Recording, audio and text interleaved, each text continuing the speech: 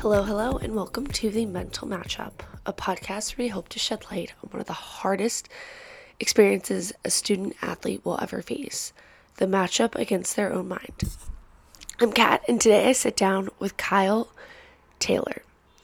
Kyle is a Tampa native and went to the University of Tampa for undergrad and grad school. Growing up, sports played a huge role in his life, and he ultimately got into cross country to stay in shape for soccer season, which led him to running cross country collegiately.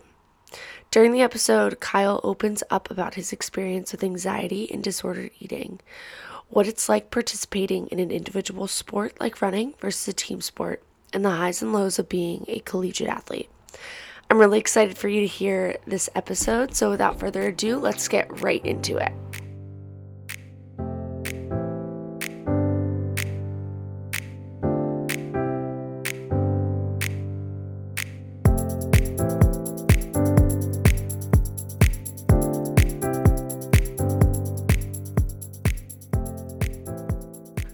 Kyle, thank you so much for coming on the Mental Matchup. I am extremely excited to have you on our podcast.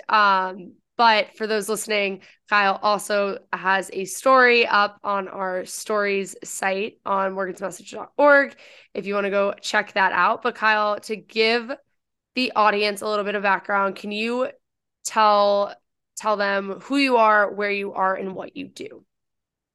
Sure, yeah, of course. Thanks for having me.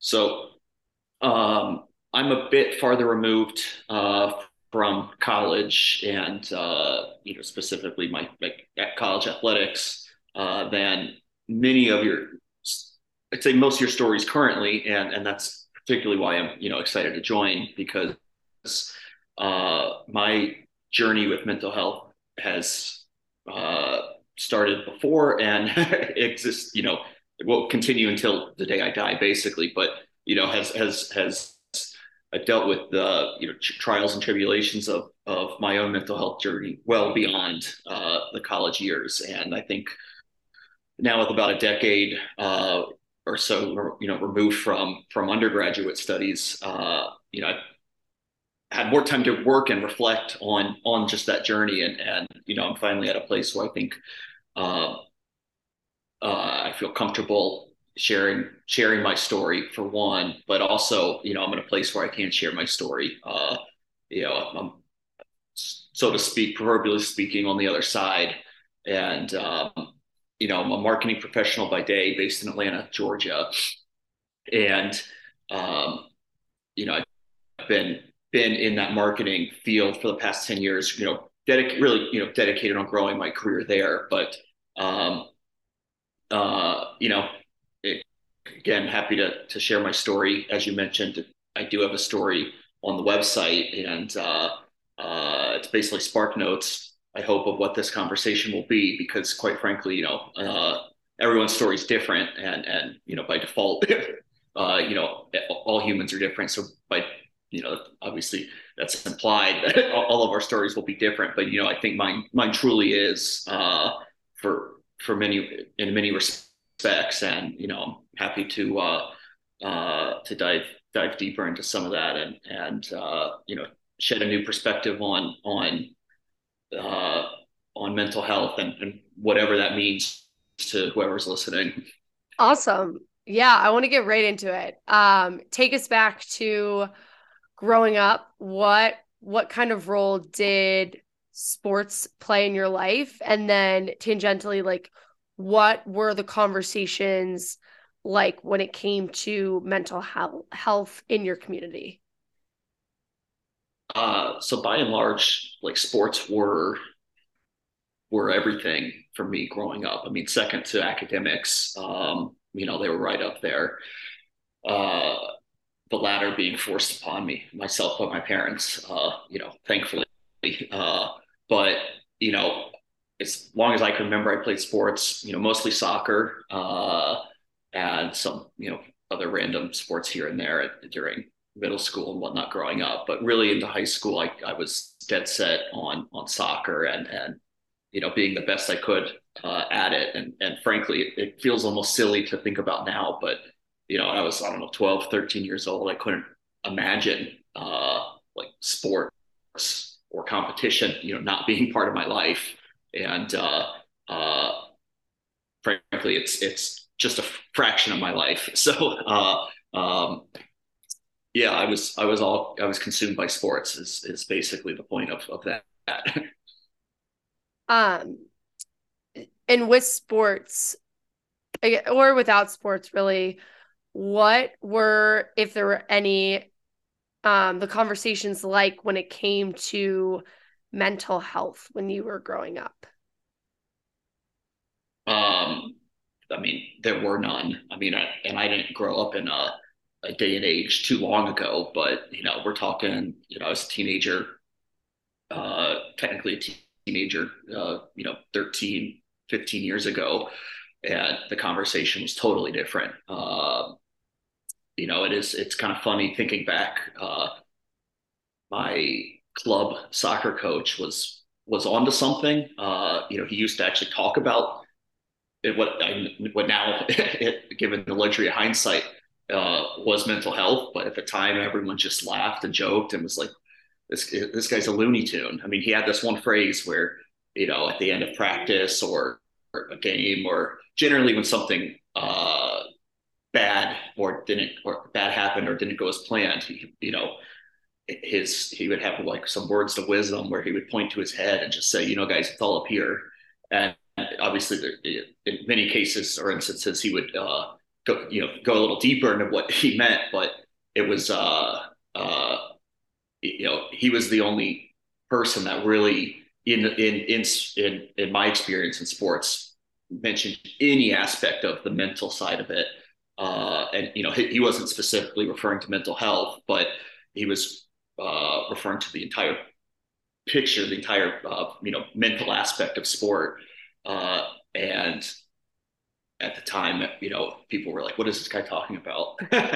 So, yeah, but I mean, by and large, the conversation is and just the entire perspective on mental health has changed dramatically in just the last 10 years or so, and it should be a central subject in youth sport and youth competition. Um, no, I mean, what a wise coach. I think I had some coaches who were able to kind of see through the smoke and mirrors and were like, what's going on? And I had the other side of coaches that it was like, be mentally tougher, be this, and you're kind of like, wait, what's going on? That's not helping me be tougher. Yeah, But I think that's awesome.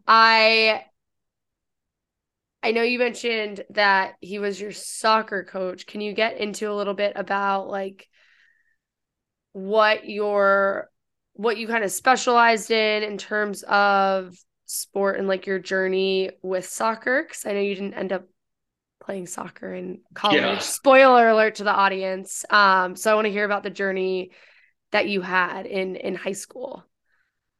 yeah. It's really interesting. So, it my journey took a fork in the road, or I met a fork in the road on my journey in probably sophomore into junior year of high school, and it was a confluence of factors. I mean, one was just getting burnt out from the rigorous and competitive, club soccer scene. Um, all of my teammates at the time were also looking to continue their playing careers into college, and um, that has its pros and cons, but um, coinciding with my particular with me and just who I am and who I was at the time, I was also battling an anxiety disorder that manifested itself into an eating disorder, and frankly, I'm not. It's tough to delineate exactly how much of that was contributing towards my disinterest and disengagement in soccer.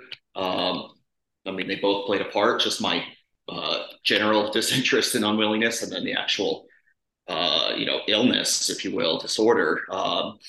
and it's kind of tough to think about sometimes, but that had a significant effect on my interest in soccer and my performance. And um, it's like I said, it's tough to think about because what goes hand in hand with eating disorders in many instances is excessive or just this sort of perfectionist view towards exercise and achievement and physical fitness, and that part of me was still very much alive.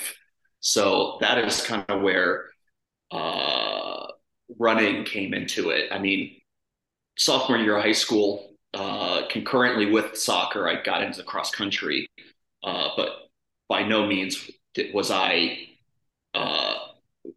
did I have any intentions on one being good at it or two continuing it. It was there were a few kids on my soccer team that it was kind of a trend to get into cross country as a means to I guess stay fit, if you will. But um, it turned out I was naturally pretty gifted. I was always known among on the soccer team at the time as being like an energizer bunny. So I guess I did have that innate uh,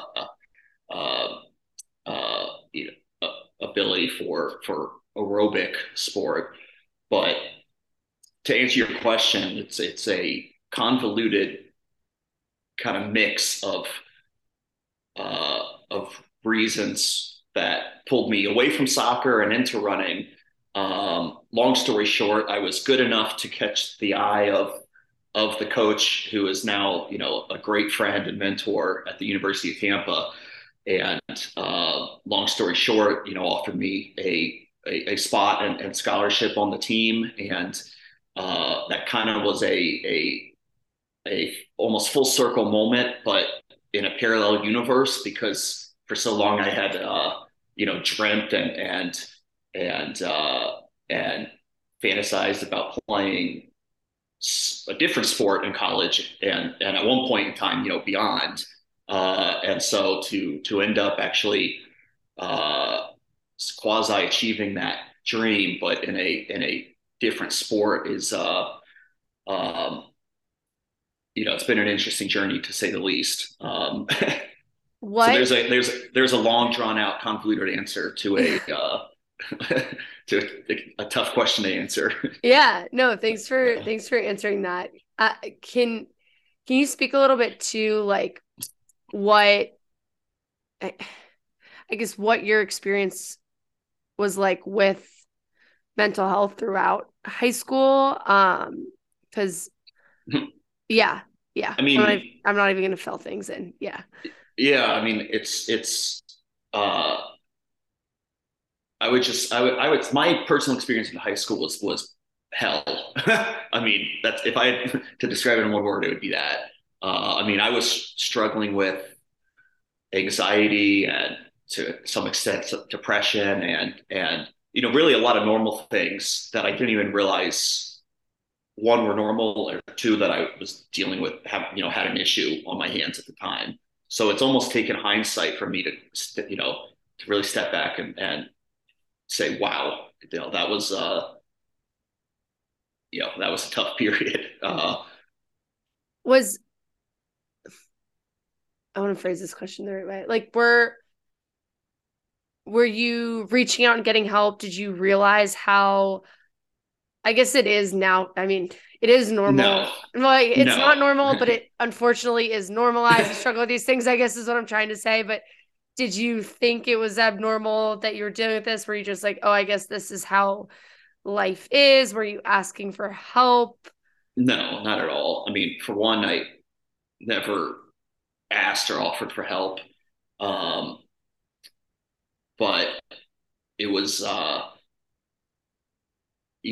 think given the luxury of hindsight, I believe, I can't go back, nor do I want to go back in time and actually feel those feelings, but at the time, but, I think, uh, part of me, and I guess this is the crux of this whole conversation is that I viewed these things as normal, but I was handling them wrong, or I was inherently wrong, and that was now given hindsight and professional help, like I that makes so much sense. But I don't, I definitely didn't see it that way in the moment, but that's how at least subconsciously, that's how I kind of viewed the world, that we all are feeling some type of way, maybe.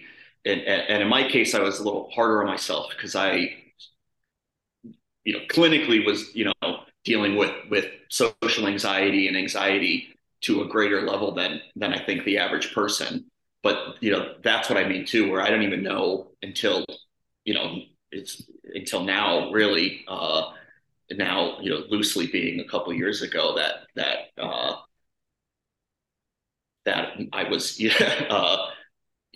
actually dealing with something legitimate here that I was trying to cope with. Really, I mean, that was it.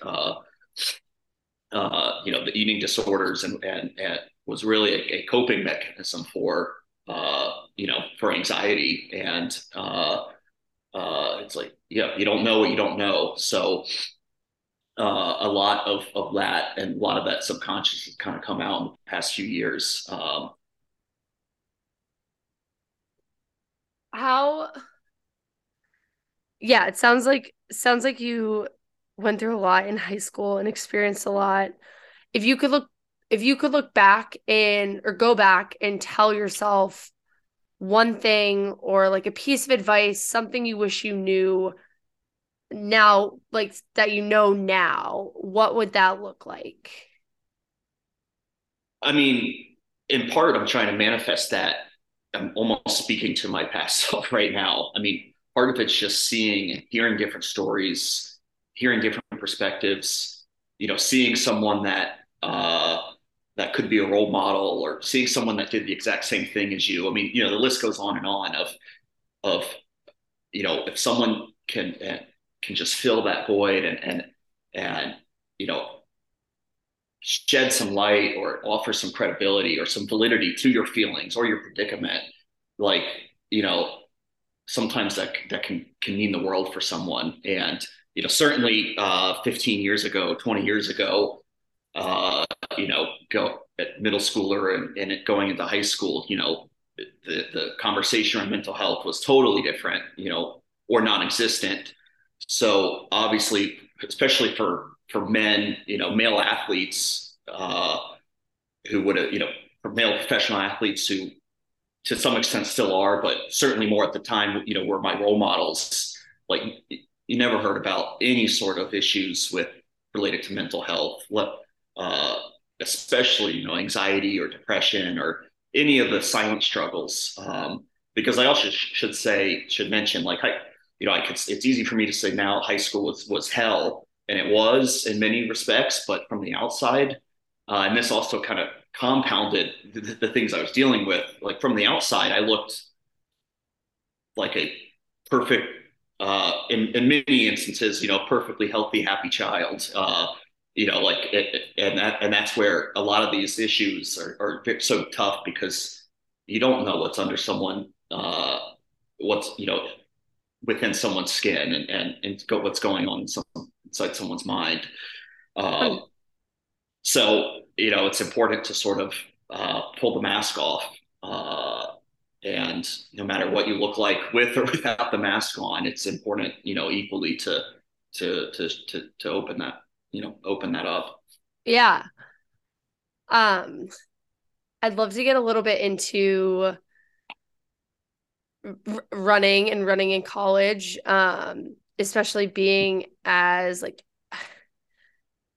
it sounds like that. I mean, you kind of said it, that wasn't necessarily on your radar, something you could or wanted to do. Yeah. But I'm more so I've always been intrigued by running as a sport because I don't like running. I'm not great at it. I have so much respect for runners, but I also have watched a lot of friends who ran struggle with body image and Hmm. performance. And I was never an individual. I didn't play any individual sport. So I was all a team sport Yeah. person. And I think there's different things with, Yeah. I think, team versus individual, like not saying one is harder than the other whatsoever. It's just different. And I think the pressure that an individual performance, like when it's truly just you and you alone out there, and if you're having an off day, not being able to rely on a teammate, I guess, unless you're in a relay. Yeah. But you know what I mean? Like for the most part, it's like it's you alone. There's all this pressure on performance. I feel like they were always talking to nutritionists. Can you kind of dive into the world of running and if your Yeah. expectation of it when you got to school was it way different? Just give us the lay of the land there. Well, so to begin, I mean, to put, I think some context that will help is to all runners are neurotic to some extent. Uh, and so, to be, especially if you're relatively good at it, or successful at it, you're a grade A, neurotic. And that doesn't mean no judgment there, but that, and it's in and of itself lends itself to uh, some bad habits, to say the least. I mean, it's no, there's no wonder there's distance running and other endurance, especially individual sports, are a breeding ground for mental health issues as compared to other athletes and other sports. Running is almost distance running is sadly more synonymous with eating disorders than any other sport is synonymous with a with a mental illness. So and that all kind of it's almost innate with the sport in and of itself. I mean, you hear about people, weekend runners and whatnot that go out to get the runner's high. I mean, it's a real thing, but it's no different than an actual drug. It's like I don't get that runner's high anymore or ever. And to do it, you got to keep doing more and more and more. And to be successful at running, you got to run faster, you got to run farther. So, that sort of just understanding, what it takes to succeed at a sport like running, distance running, uh, is if you filled in the blank, if you took running out of it and filled it in with almost any other activity or hobby, like it would sound very, very, that lifestyle would sound incredibly unhealthy. um, but, taking a step back, when I dabbled in running in high school a bit, but I wasn't, running every day and training like I was a runner. So when I got to college as a runner, I mean, it totally kicked my ass. I mean, I was completely ill prepared for it. The number of miles we were running, daily, weekly, was beyond anything I ever imagined. So it was a tough transition, and just I ultimately stuck it out and saw out all 4 years, and some years were good, or some years were bad, some years were better than others. But just the fortitude to stick it out was what I'm most proud of, because it was a sport that uh, I never really was in love with, and got into, like we talked about, in a very unique, convoluted way. But um, yeah, I've almost kind of taken a step back out of that whole uh, running lifestyle, yeah, just because it's something that there's a fine line between a very, very fine line between being a wholly healthy, uh, avid and or successful, distance runner, and then being the complete opposite, a total neurotic, Can mess. can you get more, I guess, like granular with that? Because like to me, I don't necessarily know like what that line is, like what goes it, like if that makes sense. Like give the audience a little bit more Yeah. about like the I guess the mental side, one, maybe the mental side of running too. That Yeah, I mean it's distance running from speaking in perspective, high level competition, whether you're a college athlete, professional, I mean even high school, it takes a tremendous amount of repetition and dedication uh, and it is very individual. So you spend all your time in your own head, and that for many people that alone is a dangerous place to be.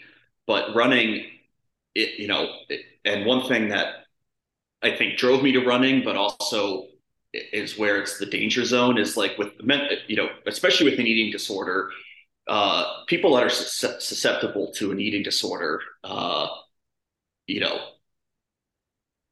are perfectionists, and a lot of good runners are perfectionists.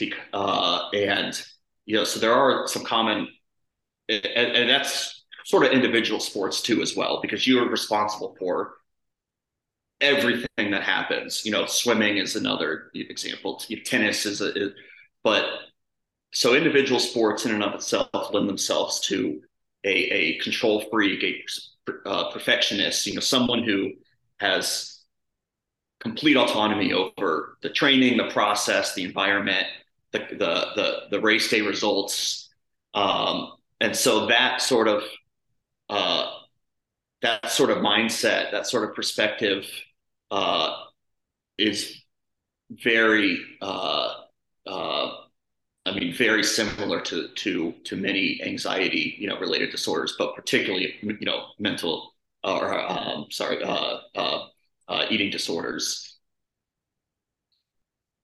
what And to conceptualize too how you train for running that might be different than like a team sport is that it might be easier to conceptualize from someone who doesn't run. If you want to run a marathon in next year, uh, you're going to have to build up to it, right? So if you go out running tomorrow, next week, you might get a mile or two in, at most, but eventually you'll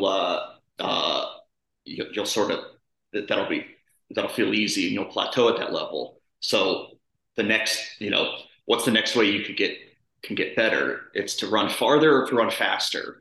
And um, that aspect is certainly different than most any other sport because sure, with a team sport like soccer or basketball or football, within the team unit, you get faster, together, you make decisions quicker, but it's not, we're going to practice for 60 minutes today and then 75 minutes tomorrow and 90 minutes the next day, whereas running is sort of that ladder approach where, uh, and that's sort of that mentality is often drilled into runners by their coaches because that's how they got better, right? If you run 10 miles today, the way to get better is to run 11 miles tomorrow, and you can see how that's a slippery slope, and um, that's a dangerous mentality.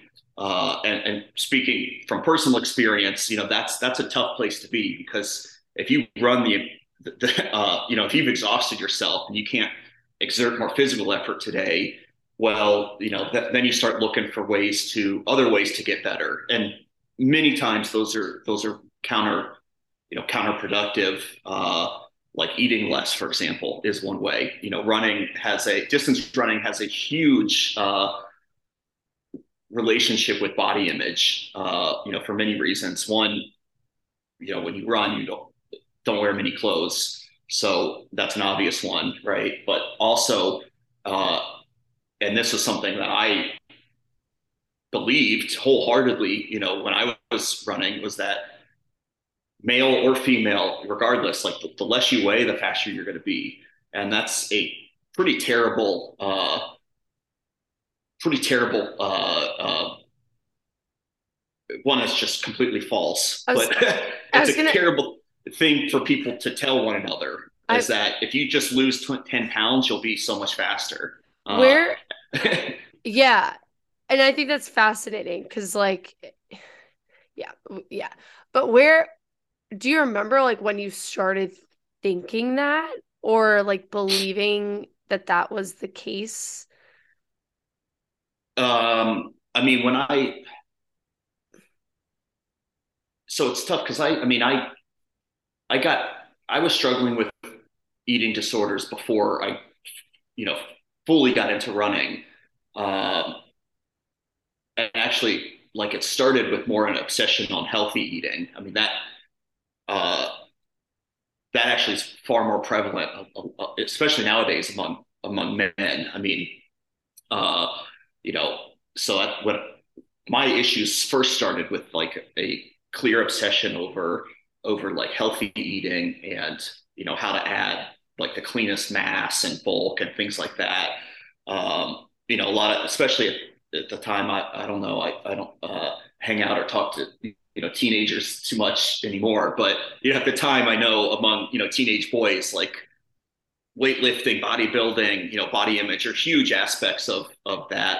And so that's really where my eating disorder issues started was, you know, focusing on being too clean, trying to, have like the perfect uh uh the perfect nutritional and caloric intake. And, that's a slippery slope where it just went to ultimately, went the other way. Um, but I went off going off on a tangent there because that too is that is an eating disorder, right? Restricting is or not eating is the same, almost the same as eating too perfectly or too cleanly. I mean, it's almost the same exact uh, compulsive behavior. I mean, it is just the result. It looks a little different on people.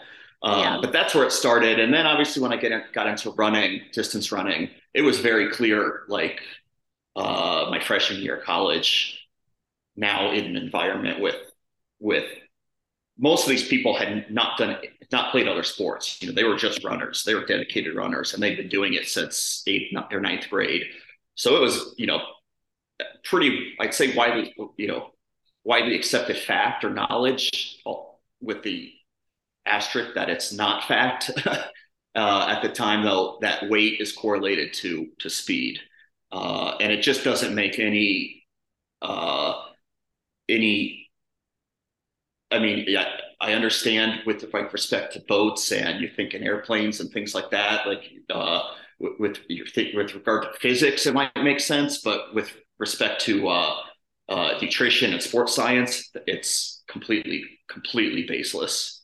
I I want to, yeah, yeah, I think there's all these when it comes to food and body image, and I think that some of it has gotten a lot worse with like social media and like not even just like performance wise, but like comparing body to body when everyone's Yeah, bodies are so different, but like you idolize people in your sport and you want to kind of look like them. And it's like sometimes genetics just aren't going to get you to, yeah. exactly where they are. But what I want to talk about, because I, I think I believe there's a stigma around disordered eating when it comes to male athletes. And I I don't think that it's talked about. I think a lot of times when you think disordered eating, you think like young females, young female athletes. And I think there's there's this idea of like the male athlete in their sport and like what their body's supposed to look like and how they're supposed to perform. To what you were saying, like lifting weights, like can you touch a little bit on even more onto like your experience with what you went through in disordered eating and kind of like how you felt like you would have been looked at or if you felt like it was not acceptable for Yeah. a man to be going. Like, can you talk a little bit on that? Sure. Yeah. And um, I mean, I completely agree. And well, that's the basis for doing this because you know, as a male, what I went through was almost doubly hard because, uh, as I mentioned earlier, that fundamental feeling of like I'm wrong or I'm doing something wrong was just magnified by the fact that I was like struggling with what I thought was a woman's disorder, right? Like that's anyone that's especially rewinding the tape 15 years ago, looking for looking for people, notable people that suffered from any type of disordered eating, like would result in 100% females, and it was mostly some athletes, some actresses, but that was it, and I I can tell you firsthand, people, all genders, all ages, all body types, suffer from disordered eating, and but that burden of shame, the added burden of shame for feeling wrong about just the type of uh, disorder or illness I was suffering from, like added, just another burden on top of just the actual fundamental, like what's going on, what am I dealing with. There was that second layer of like how am I ever going to tell someone about this, because as you mentioned, it you know it was ingrained in me. I mean, I still deal with stigmatizing myself and stigmatizing others. I mean, I still deal with it. It's an ongoing, right? You can't just talk about the stigma and then it goes away the next day, right? It's something that there's years and years and years of programming that go into those. So yeah, just opening up the hood and talking about it as a male, is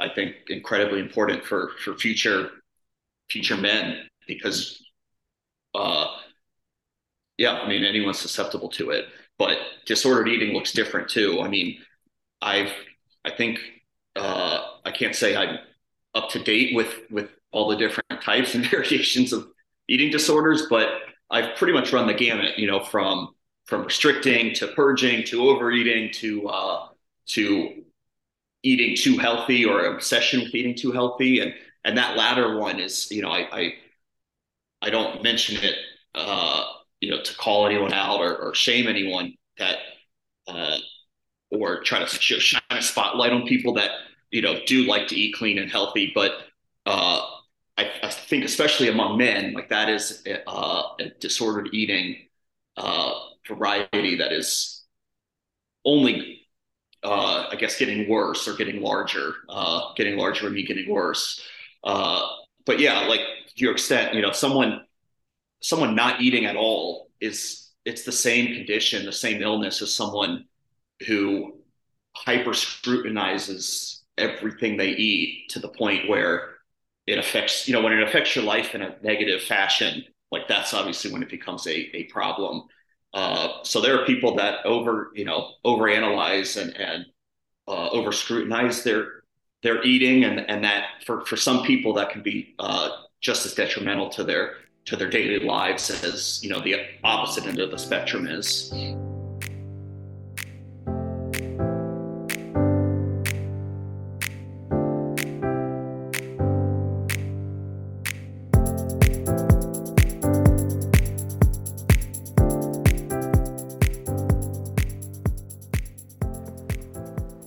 We'll get back to Kyle in a moment. I want to take a second to talk about Morgan's message, without whom this podcast would not be possible. Morgan's message was founded in honor of Morgan Rogers, who was a beloved sister, daughter, friend, and incredible student athlete. Our mission at Morgan's Message is simple: amplify stories, resources, and expertise to strengthen student athlete mental health, building a community by and for athletes through peer-to-peer conversations, and providing a platform for advocacy. Our vision is to eliminate the stigma surrounding mental health within the student athlete community expand the dialogue and normalize conversations, and equalize the treatment of physical and mental health in athletics. If you want to find out more, if you want to get involved, whatever that looks like, you can head to morgansmessage.org or follow along on Instagram at morgansmessage. Let's get back to Kyle.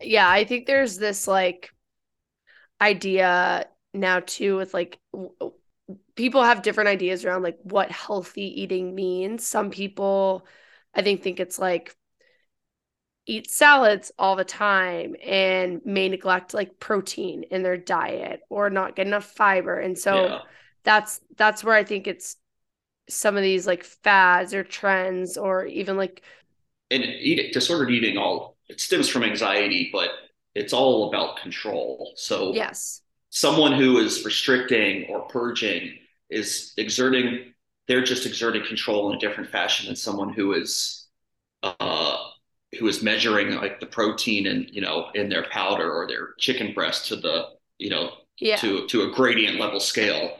Yeah. Like i.e. like a body. I mean, bodybuilding is like a science, but uh, people that are bodybuilders are almost just as susceptible to disordered eating as like a skinny distance runner. So it's not also like uh, there's stigmas too around that. We've talked a lot about distance running, and it's not just about distance running. Anyone Yeah. can fall prey to disordered eating. Yeah. But it all stems around that control and that basis and need for control, and you can exert control, you know, several different ways, whether it's not eating at all or it's eating too much. It's basically the same difference in that respect, stemming from control. Yeah. With that, I'd love to get into your Instagram. I know you have an Instagram, He Cooks Co. Can you tell a little bit about like background on why you kind of, in a website like put these recipes out? Like what has that kind of been for you in your journey throughout like your relationship with food? Yeah, I mean, for one, I've been cooking for as long as I can remember. Uh, During just and in spite of any disordered eating, and so I mean, next to sport, that's probably like one of my first true passions, and obviously with some years of disordered eating mixed in, it's not been a consistent effort, but especially of late, the recent past few years. I mean, I the dry cooking and some other like passion projects and hobbies or some things.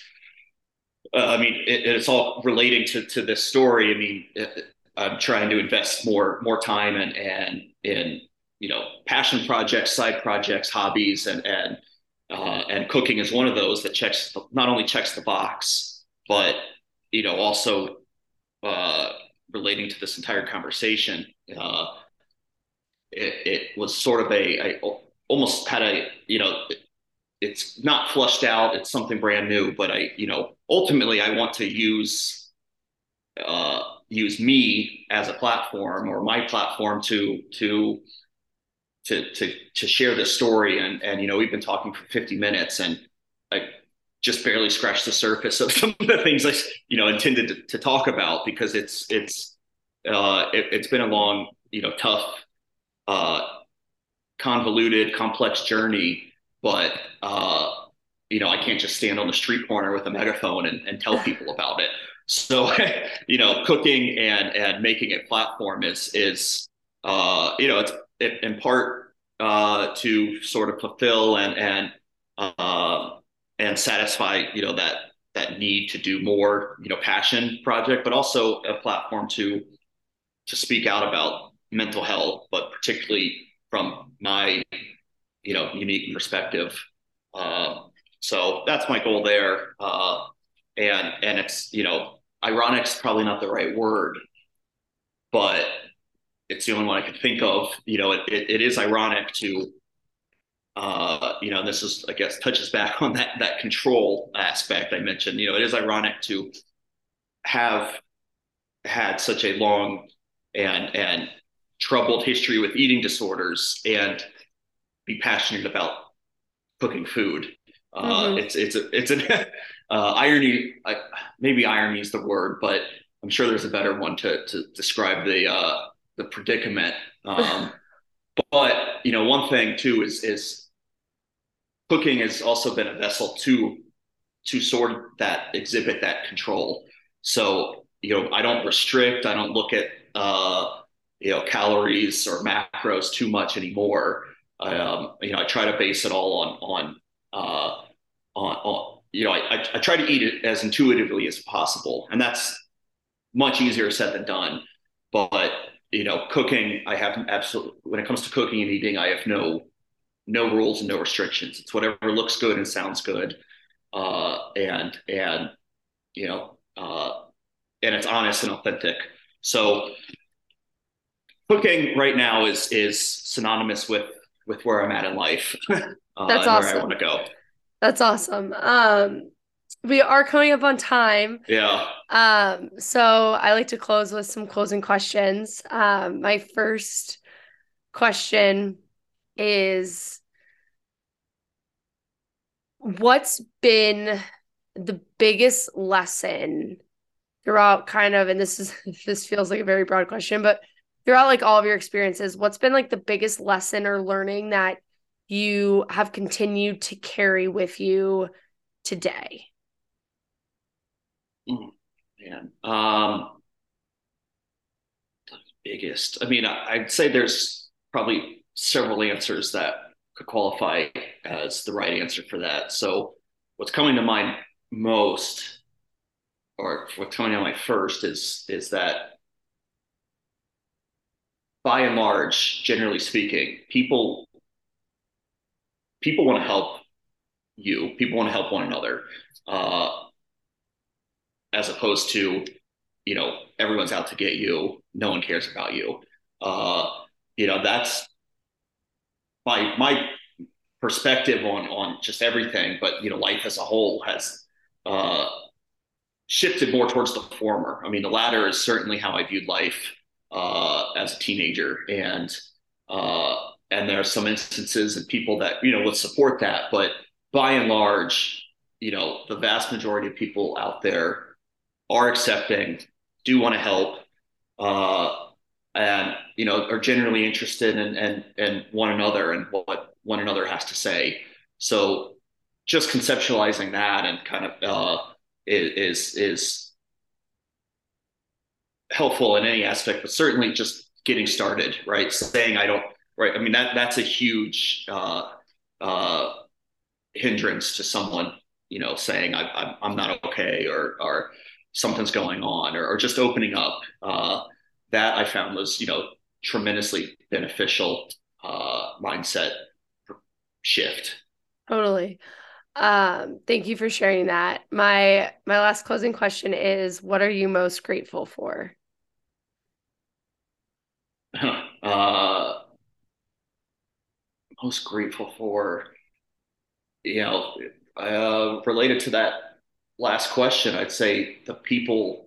I mean, this is a very general answer. I could mention, people specifically, but I'd say the people, the closest friends and family, I have, because ultimately, uh, you know, they're the reason I'm here today. So friends, family, and you know, by extension, people that uh, have loved, cared, and appreciated me along the way is what I'm most grateful for in this moment. Thank you for sharing that. And Of thank course. you so much for coming on the mental matchup. I had a blast chatting with you, and I think we talked about a lot of really important topics. So thank you so much for being willing to come on and be honest and vulnerable with all of your experiences. Cool. Thanks. Yeah. Happy to share.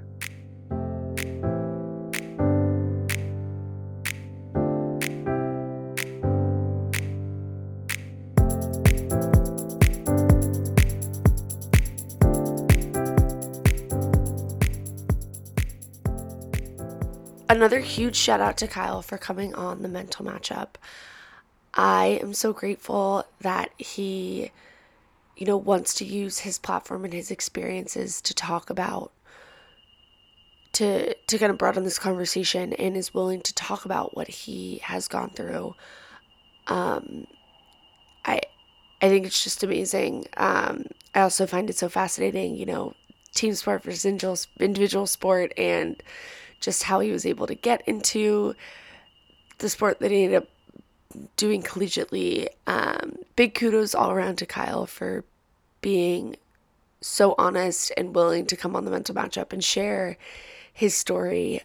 If you want to follow He Cooks Co., you can find him on Instagram at He Cooks Co. If you want to get in touch with the mental matchup, come on, share your story, whether it's on our written blog or on our podcast. You can head to morgansmessage.org, click on the mental matchup. If you want to get in touch with Morgan's Message, you can head to morgansmessage.org, or you can go to Instagram, Twitter, LinkedIn, Facebook, follow along, learn more about us, whatever that looks like for you. That's where you can do it. And with that, I will see you next episode.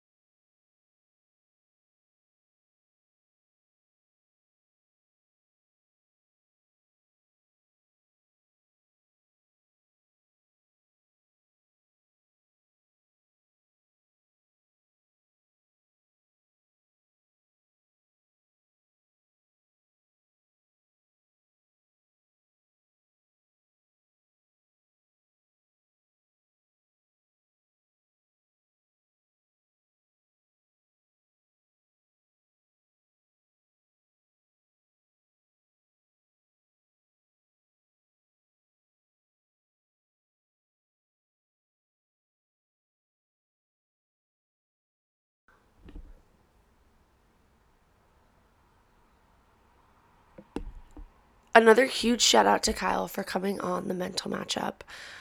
I am so grateful that he, wants to use his platform and his experiences to talk about, to kind of broaden this conversation, and is willing to talk about what he has gone through. I I think it's just amazing. I also find it so fascinating, team sport versus individual sport, and just how he was able to get into the sport that he ended up doing collegiately. Big kudos all around to Kyle for being so honest and willing to come on the mental matchup and share his story. If you want to follow He Cooks Co., you can find him on Instagram at He Cooks Co. If you want to get in touch with the mental matchup, come on, share your story, whether it's on our written blog or on our podcast. You can head to morgansmessage.org, click on the mental matchup. If you want to get in touch with Morgan's Message, you can head to morgansmessage.org, or you can go to Instagram, Twitter, LinkedIn, Facebook, follow along, learn more about us, whatever that looks like for you. That's where you can do it. And with that, I will see you next episode.